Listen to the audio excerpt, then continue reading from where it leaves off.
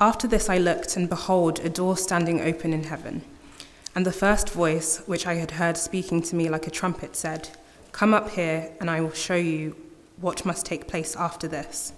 At once I was in the Spirit, and behold, a throne stood in heaven, with one seated on the throne.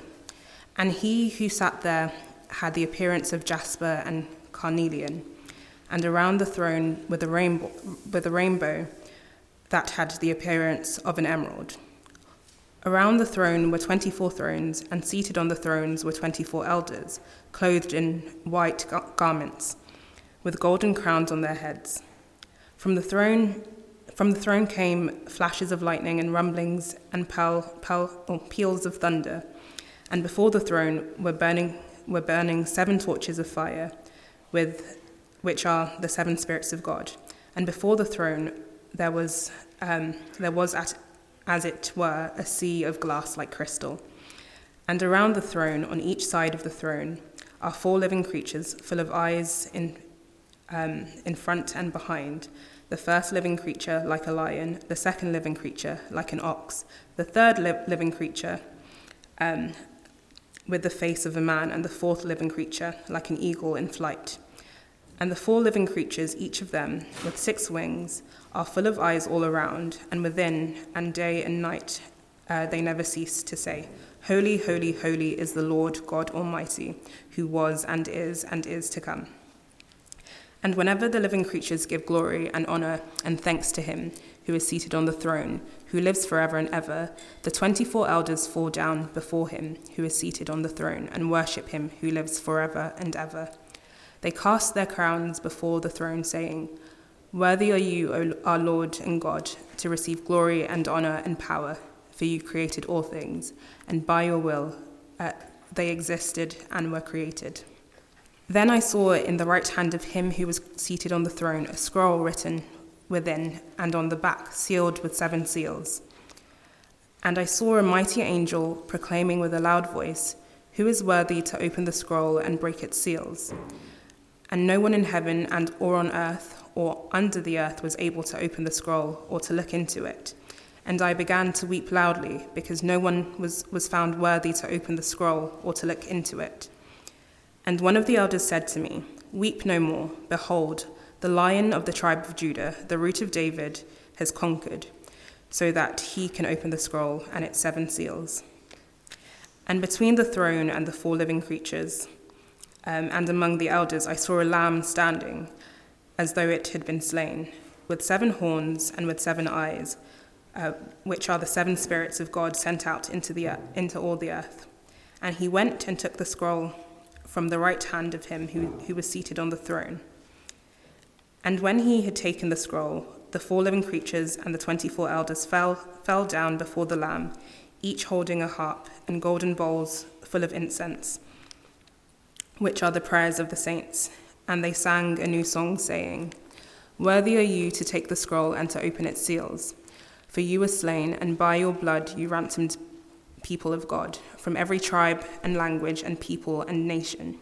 And you have made them a kingdom and priests to our God, and they shall reign on the earth." Then I looked, and I heard around the throne and the living creatures and the elders the voice of many angels, numbering myriads of thousands, saying with a loud voice, "Worthy is the Lamb who was slain, to receive power and wealth and wisdom and might and honor and glory and blessing."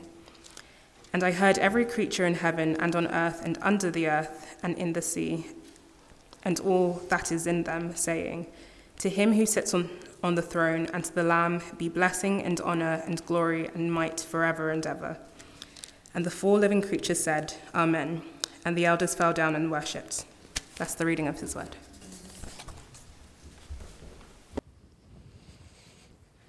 Thank you so much for doing that long reading. Let's pray together. Thank you, Lord, so much for this picture of what happens around you and where you are. And thank you that even though we are not in heaven now, we get this picture of what is happening in heaven to encourage and help us today. And we pray that you would do that in Jesus' name. Amen.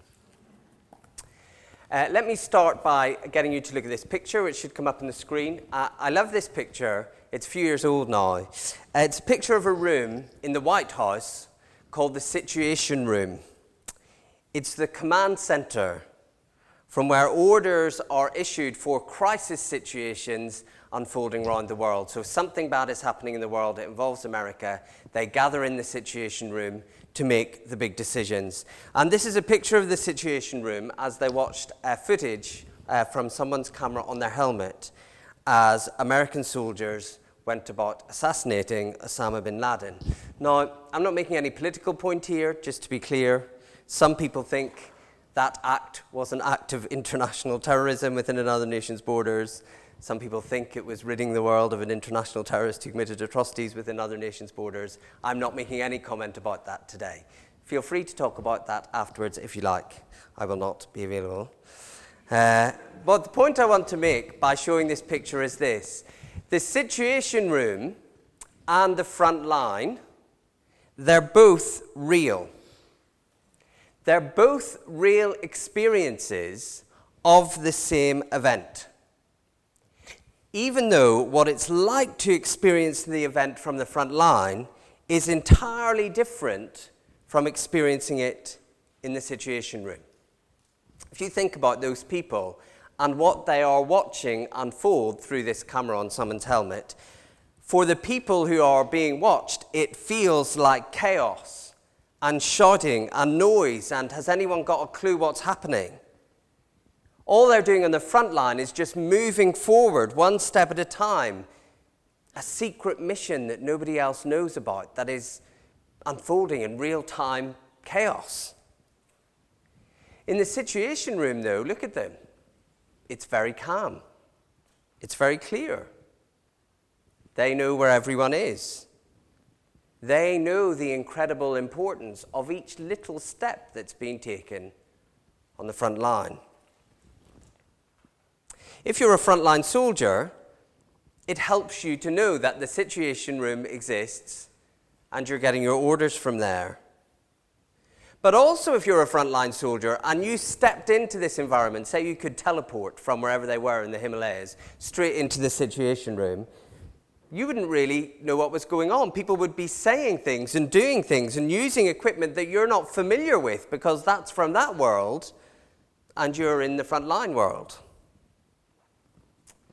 Well, the first few chapters of this book of Revelation, chapters 1 to 3, are about the front line in the world.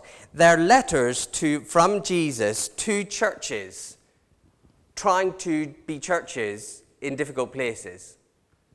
And they're experiencing opposition, they're experiencing poor teaching, they're experiencing conflict with the world and with each other. That's the front line of the Christian life. And we'll all be familiar with the front line and its stresses and difficulties in some way or another by just being in a church.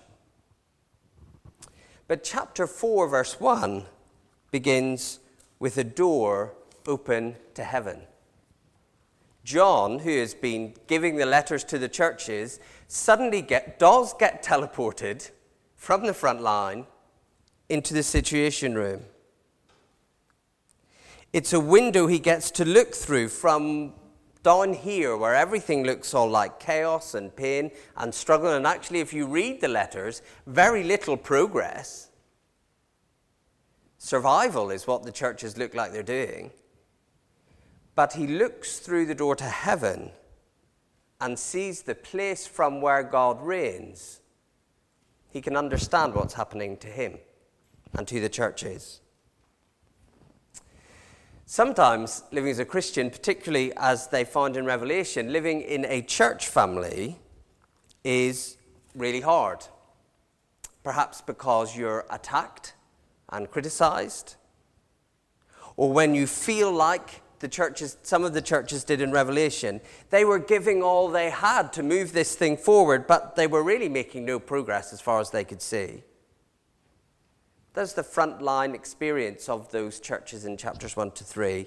But Revelation is called Revelation because it's opening the door, revealing to us how all of that looks from heaven, where God rules. Let's be clear, though, this isn't a fantasy. In the same way that that picture is just as real as what the soldiers were doing on their mission, what's happening in heaven is just as real as what we are experiencing now. It's not something we imagine to make ourselves feel better. And just as if the soldier had dropped straight in from the front line to the Situation Room, going into Revelation, getting a view of heaven, is a bit like landing on a different planet. There are many things that we find hard to understand, that are disorientating and difficult to us as we sort of stick our heads into that different world for a moment. But we need to look through the door with John, because we need to know that what we experience here and now is not it. The view from heaven is entirely different. From God's point of view, it is ordered, it is purposeful, and in the end, God winning is never in doubt. And that should help us with whatever we're battling with here on the front line of it all. So let's see, there's two things we're going to see today. Here's the first one. Reality, God is at the center, and we give everything back to him. Great. And there's a little quote up there. I have a colleague at Christchurch who used to work in the mining industry in Australia.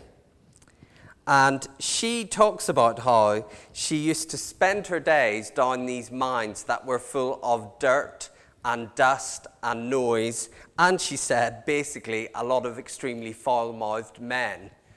It was like heading into hell every day. The heat, the oppression, and the total godlessness of it. And then she would, at the end of the day, they were out in the desert in Australia. They had these pods that they lived in. She would have to shower outside the pod and then step in to this cool, quiet, air-conditioned, clean environment. And she would have sitting in front of her on her table there, her Bible, and ready to pray. It was like stepping from one world into another. Revelation 4 is just like that. John's just been dealing with 7 churches, the last of which basically couldn't really be bothered about God and his glory at all. It's all been, actually, the story of the 7 churches, a bit seedy and depressing and looking like defeat. And that is a shocking contrast to what John is not now allowed to see. As he looks into heaven, what he sees is this pure, ultimate glory. He sees nothing but beauty and holiness. It's shocking, actually, because we've just heard about this church in Laodicea that are ignoring God, and they don't really care about what he thinks about stuff. John opens the door, and it's just like, they're ignoring this, they're ignoring him. Here, all of his senses are bathed in beauty and delight and in joy, and actually in fear. And in heaven, the first thing we see, the reality in the control room, is that there is a throne. From the chaos and failure of the front line, that can be hard to believe, but it is the ultimate truth in heaven. At the center of everything, there is rule. There is a throne, and as John says, the throne is not empty. Someone is sitting on it. Someone is ruling from there. So no matter what you're experiencing today, and people come to church carrying all sorts of difficult things, that's the truth about reality. There is a throne, and someone is on it. Now that could make us feel a bit nervous. People we know in the world who are dictators, who just rule from thrones, they tend to be all about ugliness, uniformity, power grabbing. But this throne, did you notice, the real throne, the true ruler, he just gives out beauty and color and light. His beautiful promises surround him. And it's active rule as well. In front of him are 7 spirits, that is 7 servants, ready and alive and burning, ready to obey the word of the one who sits on the throne. So there's a throne, someone's on it, he is beautiful, and he is active. Then around the throne, there are 2 circles, a circle of living creatures, and then around them a circle of 24 elders, all sitting on their own thrones. Now, there's lots here which everyone guesses about. If you read books about Revelation, everyone's got a different theory about this. How can something be covered with eyes all over, but also have 6 wings and be flying? Don't know. You know, when we stick our head into the control room, there are things we don't understand. This is one of them. But here's what it is saying. Creation, as we see it from our angle, it doesn't all move in a circle round a throne. No. I drove past Sefton Park today. It was static, not moving in a circle. But we know the phrase, don't we? You might say it. You might say it to your children. Sometimes it gets said in our house, you think the world revolves around you. Might have used that one. Now, what we mean by that is not literally that person thinks they sit in a chair and that we all travel in circles around them all the time. That's not what we mean by that phrase. But there's a truth in the phrase. You're saying to someone, you think the world revolves around you, like you think we all should be doing what you say and you should be the center of attention. Well, heaven's view is creation all does revolve around God who sits on the throne. Everything that is made, everything created, and I think you get these 4 creatures because it's saying animals and people, all circle God all the time, expressing and proclaiming his glory. Every created thing around us is constantly singing to us about the total otherness of God, the Creator, and pointing us to the truth that there's things that are eternal that go on forever. That's the song they sing, according to John. Creation sings this song which tells about God's holy, holy, holiness. It's like you can't get holier than that. He's utterly separate and different, and also tells us about God's eternity. He was and is to come. Creation is always circling God and telling us those truths about him. Let's do a bit of philosophy for a moment. This is really up some people's street, and some people hate this type of thing. If you hate this type of thing, feel free to think about football or something for a moment, and then you can come back in a minute. Okay, here is a truth. There is stuff that exists. Hope we're all agreed about that, or else I'm not quite sure why you're here. And the stuff that exists, it doesn't last forever. Everything that exists is constantly breaking down to not exist in the same way anymore. It comes and goes. Now that means either something came from nothing, so stuff didn't exist once and then it started existing, or it means that behind all the stuff that comes and goes, the rocks that turn to sand, the people that live and die, the animals that come and go, there is an eternal cause, an uncaused cause, something that's always existed that created these things that come and go. You have to make your choice. You have to either believe stuff just came from nothing, or that there's an eternal thing that made everything else. Those are your choices. Now, heaven's view is that which one you choose is obvious. Every created thing is calling out to everybody that there is an uncaused cause, a being who is holy, utterly different to us, and who is eternal, who was and is to come. As we're wowed by huge whales and tiny microbes here on the front line, the Situation Room says to us, it's all part of this constant expression about God, who is utterly different and totally eternal. And round the 4 animals, there are 24 people. They're dressed in white and wear crowns, and I think they represent everybody who has ever known God. Numbers matter in Revelation. 12 tends to be a number that means the people of God, the church. So 24 is like saying the complete number, people who have always known God. And they're dressed like priests dressed in the Old Testament, who represented all of God's people worshipping God. And they wear crowns because the Bible says people are particularly honored by God. We are crowned with glory because we display God's image. Now here is heaven's point of view. Creation surrounds the throne, constantly expressing there is a holy and eternal God. And when God's people hear that, they lay their crowns before God and actually express worship to God. They're expressing to him that he deserves honor because he created everything they're experiencing. Did you notice in the passage, I only noticed it this week, creation talks about God. Creation says God is holy, God is eternal, talks about him. God's people talk to him in verse 11. They express worship to him because they see what he does in the world. We are used to standing here and trying to work out what God is doing in the world. Revelation just gives us a totally other angle. It gives us a seat from heaven and says, what does what we're doing look like to God? We think we struggle with this because we can't cope with our stories not being the center. We can't imagine the world where we're not in the middle.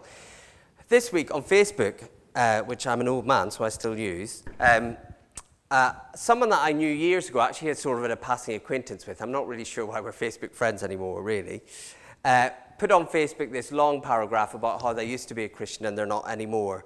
And I don't know the story there. There's probably a whole story I don't know anything about. But what she was saying in her long paragraph was, I feel happier now. I'm not a Christian. And so even if you're still a Christian, I hope you'll be able to celebrate my happiness with me.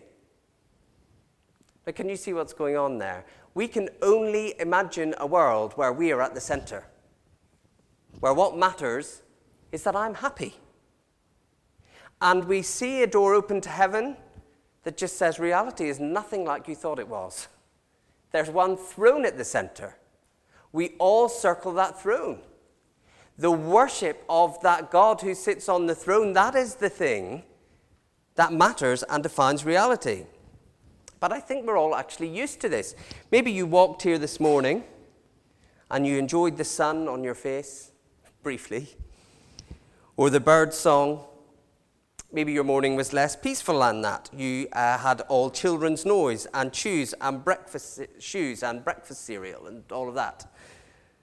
Maybe you actually walked here this morning through lots of regret and difficulty, sensing the sadness of the world that we live in. But all of that you experienced was saying to you, there is a holy God who is eternal and perfect in every way.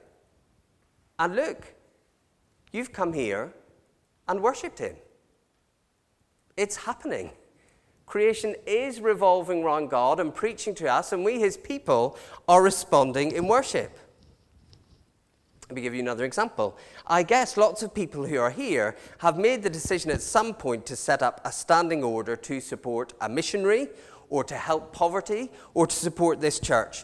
What that felt like was you clicked a few buttons and probably that money silently disappears each month.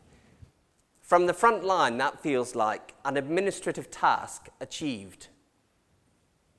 But the spiritual reality of what's going on there is that creation has spoken to you that everything belongs to God, that he is entirely holy and eternal, and your response is to take your crown, what God has honored you with, and throw it before Jesus. To take something he has honored you with, a gifting, a money, something you can do, a home, and put it before him. And say, you made all of this, and you are worthy of all honor and praise. That is how heaven views, spiritually, your simple act of giving or sharing or serving. Now remember, it's not a dream or a fairy tale. What goes on in the Situation Room is just as real as what happens in the front line. You are making a silent electronic transfer. It is just as real an interpretation to say you are casting your crown before God because you know he deserves it. Whether it is giving money, cutting up crafts for Sunday school, moving somewhere in the world to serve God, sacrificing something that matters to you because you want to honor God. That is seen in heaven for what it is, real worship. And can you see from heaven's point of view, nothing you could cast before him would be wasted. You know, there is no crown you could cast before this throne and then be like, oh, the throne wasn't actually that great. Actually, maybe I should, pick up the crown again. It's not like that. In heaven, all they want to do is throw what they have before God because he deserves it. There is something, though, troubling about chapter 4, which is why I've read chapter 5 as well. Just the sheer glory of the one sitting on the throne is seen. Creation echoes his holiness and eternity out from him. His people see his glory in making everything and throw every good thing he has given them back in front of him because of his glory. But did you notice, you really don't get any detail about the person sitting on the throne. It's so odd. He remains untouchable, indescribable, distant, even quite frightening. We get only the briefest description in verse 3 that he is like jasper and ruby. And jasper is see-through.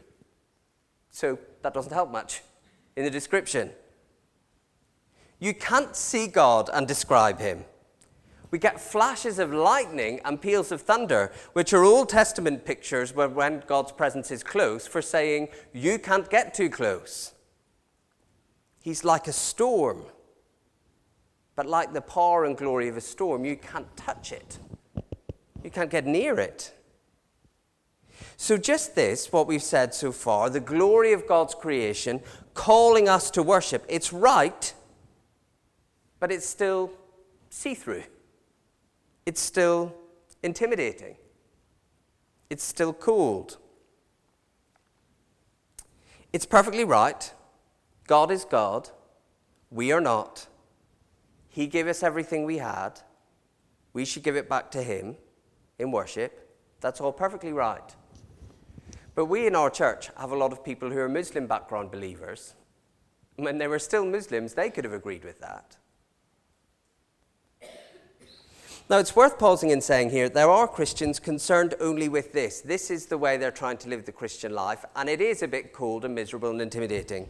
Basically saying, God is ultimately glorious, creation speaks of his glory, we should give him everything. So everybody go out from church today and give God everything because he deserves that.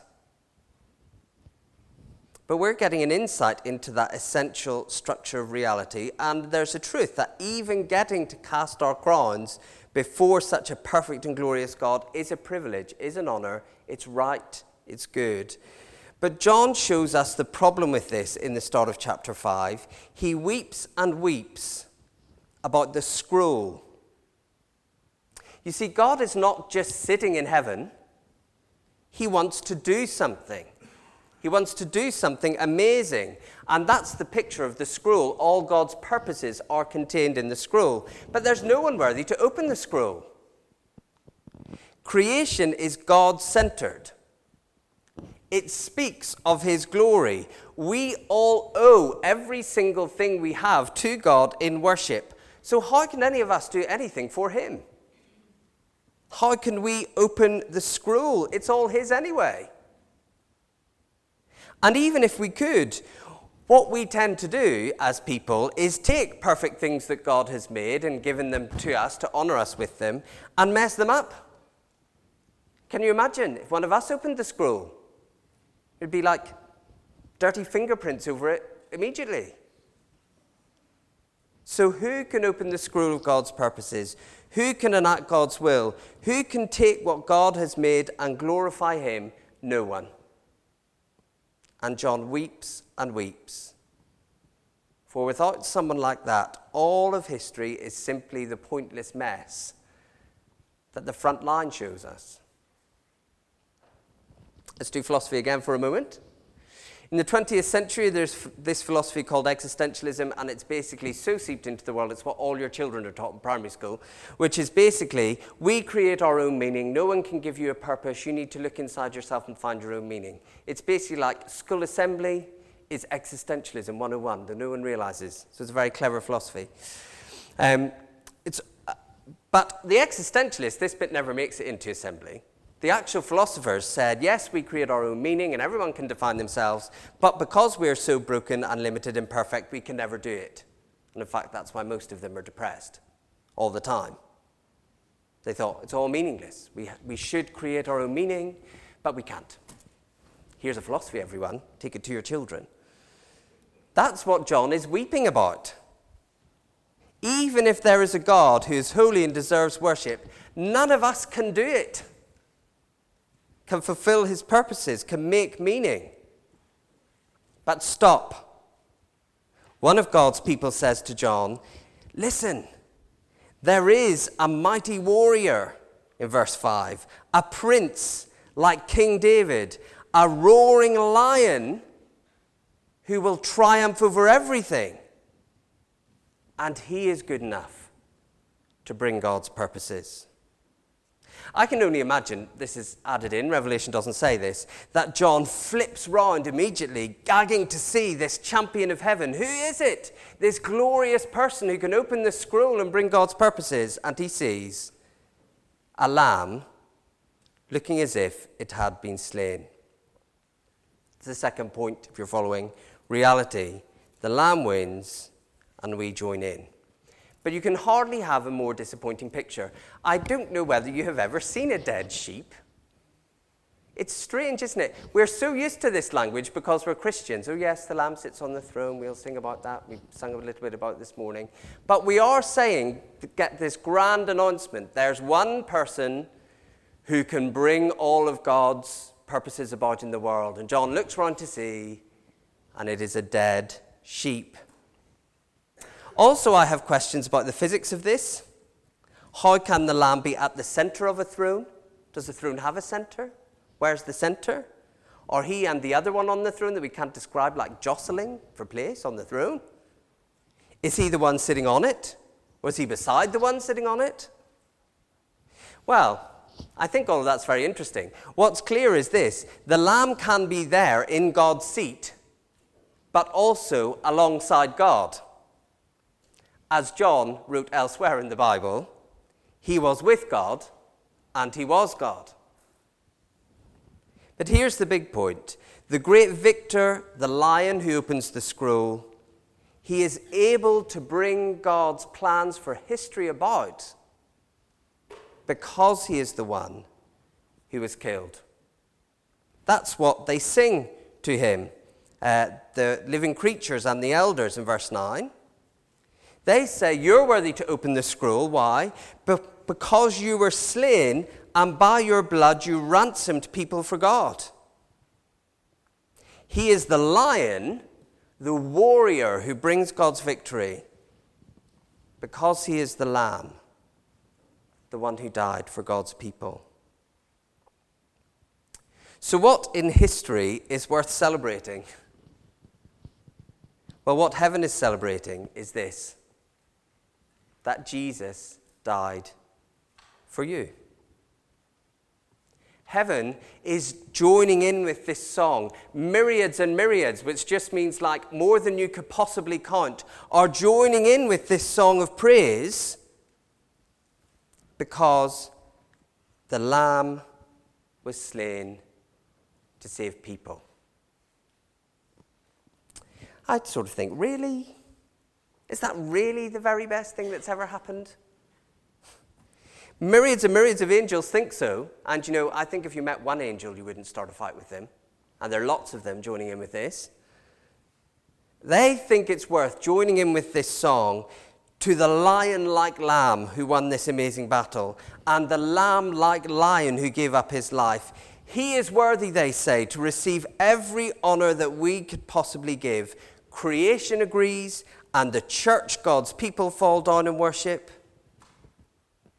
See, this is where we are very different to what my Muslim friends think. They think, yep, there's a powerful God who sits on the throne. He tells us what to do, and we worship him.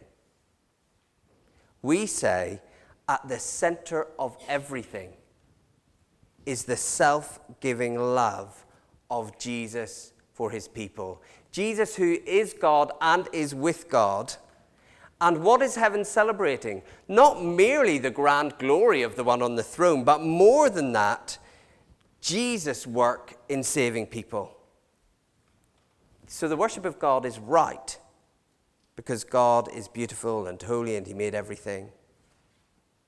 But the worship of God is called out of us, because the plans of the one who is with God and is God is to win the best victory for us by giving himself up to death for us. Heaven loves that.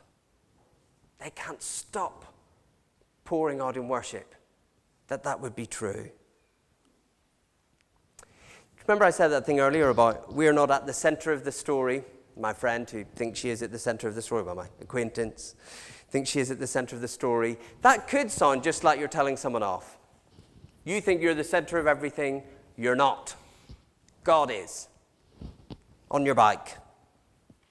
But here's the good news. There is a God at the center who isn't you.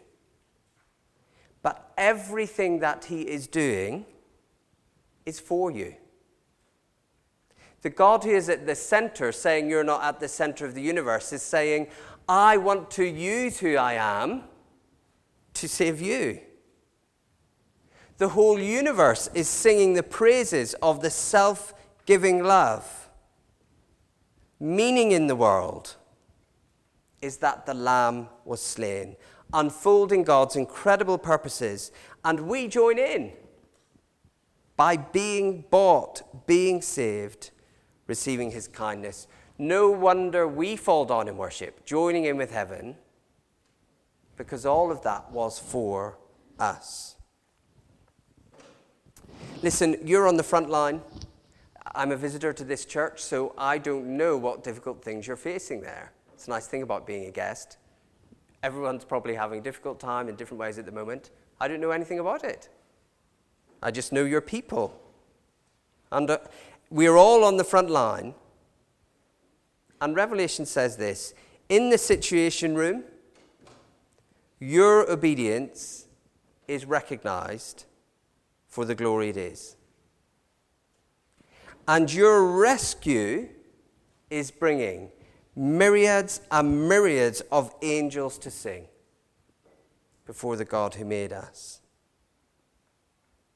I wonder, as you face whatever it is you face on the front line this week, and I can't imagine what it is, whether it helps to lift your eyes to heaven, to think about creation calling you to worship a God who is holy and eternal, but when you look to find him on his throne, who you find is Jesus who died for you. Let's pray. Heavenly Father, we join in with heaven the song to the Lord Jesus, that he is worthy to take the scroll and open its seals, for he was slain, and by his blood he ransomed people for God from every tribe and language and people and nation. Oh Lord, we owe you everything and should just worship you for our greatness, but how much more are we called to worship you, because at the center of everything is Jesus' active love for us. And we are included in those people of every tribe and language and nation. Lord, how we pray you would awaken our hearts to join in with heaven's great adoration of Jesus, whatever we face day to day. We pray in Jesus' name. Amen.